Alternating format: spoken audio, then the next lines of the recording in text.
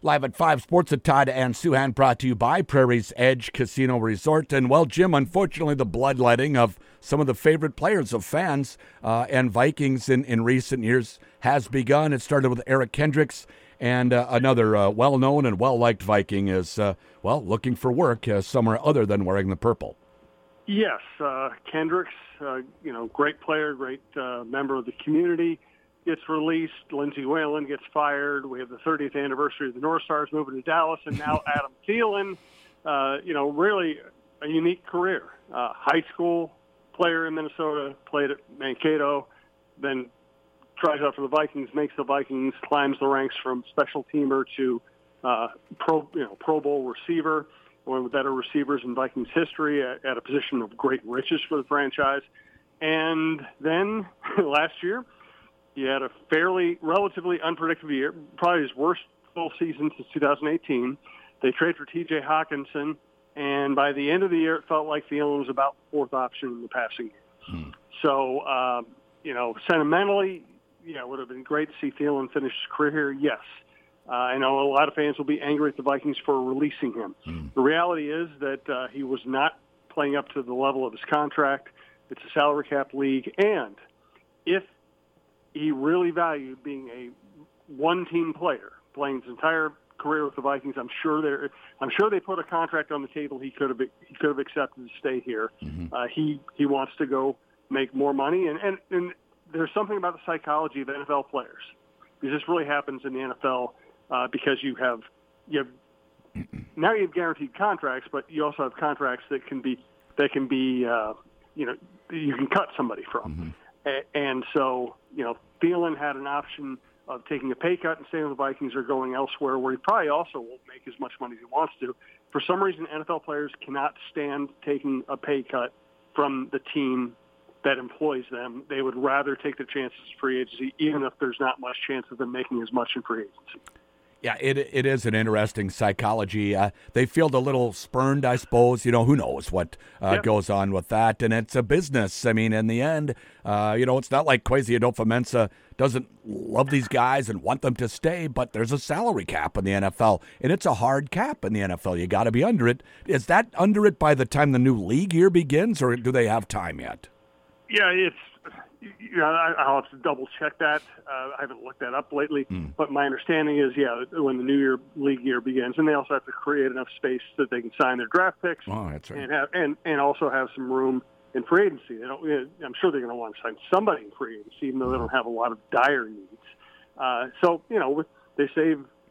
They saved a lot of money on Kendricks.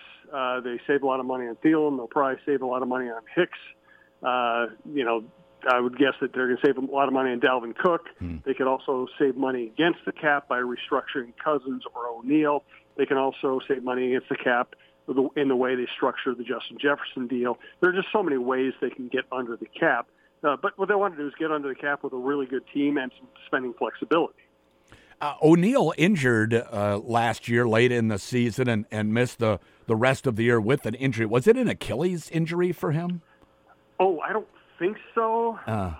He was injured and missed the end, and I just read something that said they do plan on him being back at least for training camp, which would be good news because he did get knocked out for the rest of the year, right at the end of the season last year. He did, and that probably contributed to their inability to score enough points against the Giants. I mean, obviously the defense was the main problem, but they also didn't stay on the field offensively. I think I don't remember the injury. Okay. It was a partially torn Achilles. Easy for us to say, Right, yeah.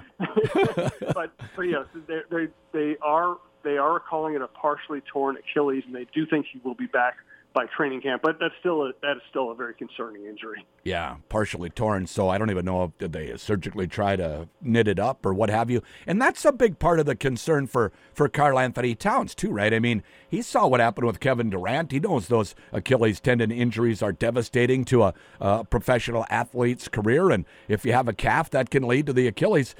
Just to venture off on another tangent here, is that part of the reason that Cat is being very cautious with this?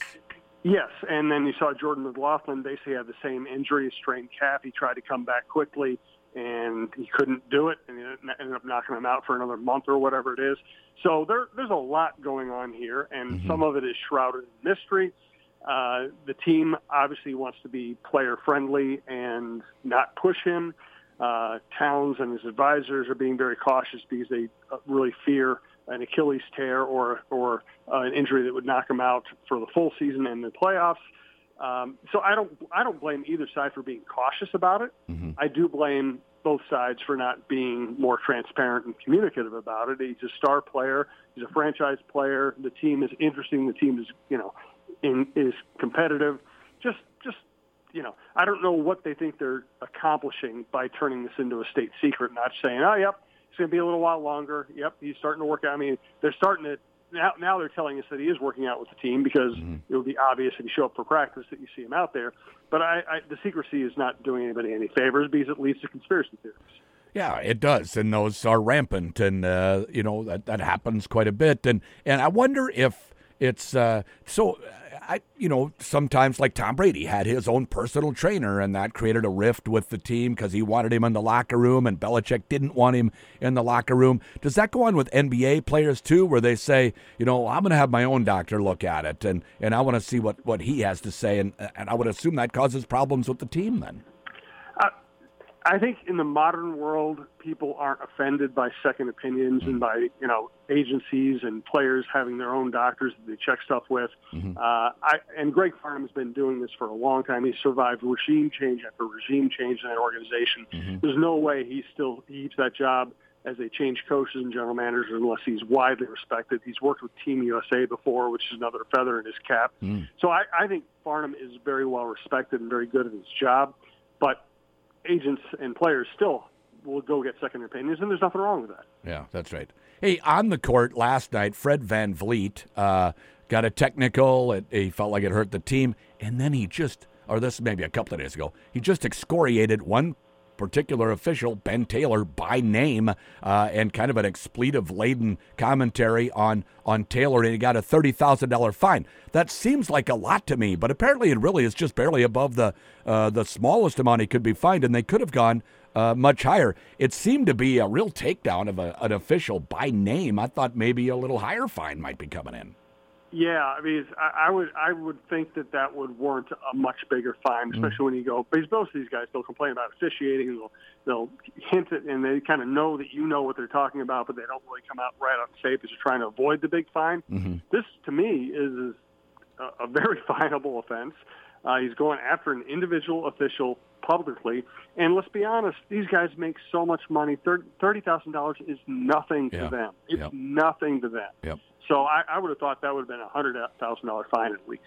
Yeah, I hadn't heard it's called out by name and expletives and saying they're blanking up the game when they're out there. It's an ongoing give and take between players and NBA officials. To me, that's got to be the toughest job in sport, is being an NBA official. Oh, I agree, because you were right there. The fans are on top of you. The coaches are on top of you. Players are complaining on every call. It's also an impossible game to officiate. You can call traveling anytime you want. You can call carrying anytime you want. You can call a foul every time there's contact made. So it's a hard game to officiate. I've officiated youth games, and I've screwed it up royally. Right. It's a really hard job. And, listen, there are bad officials, of course, but I really don't like seeing a player go after a guy individually like that. Yeah, I don't either. I've also officiated some youth play, and I realized that I'm not thick-skinned enough to be an official. Right. Well, that's the other thing. I really admire those guys and the women who can take the abuse and just be professionals about it. I don't know that I could do it. Yeah, it's a tough job, that's for sure. Jim, thanks so much. Thanks, Todd. Live at 5 Sports with Todd and Souhan, brought to you by Prairie's Edge Casino Resort.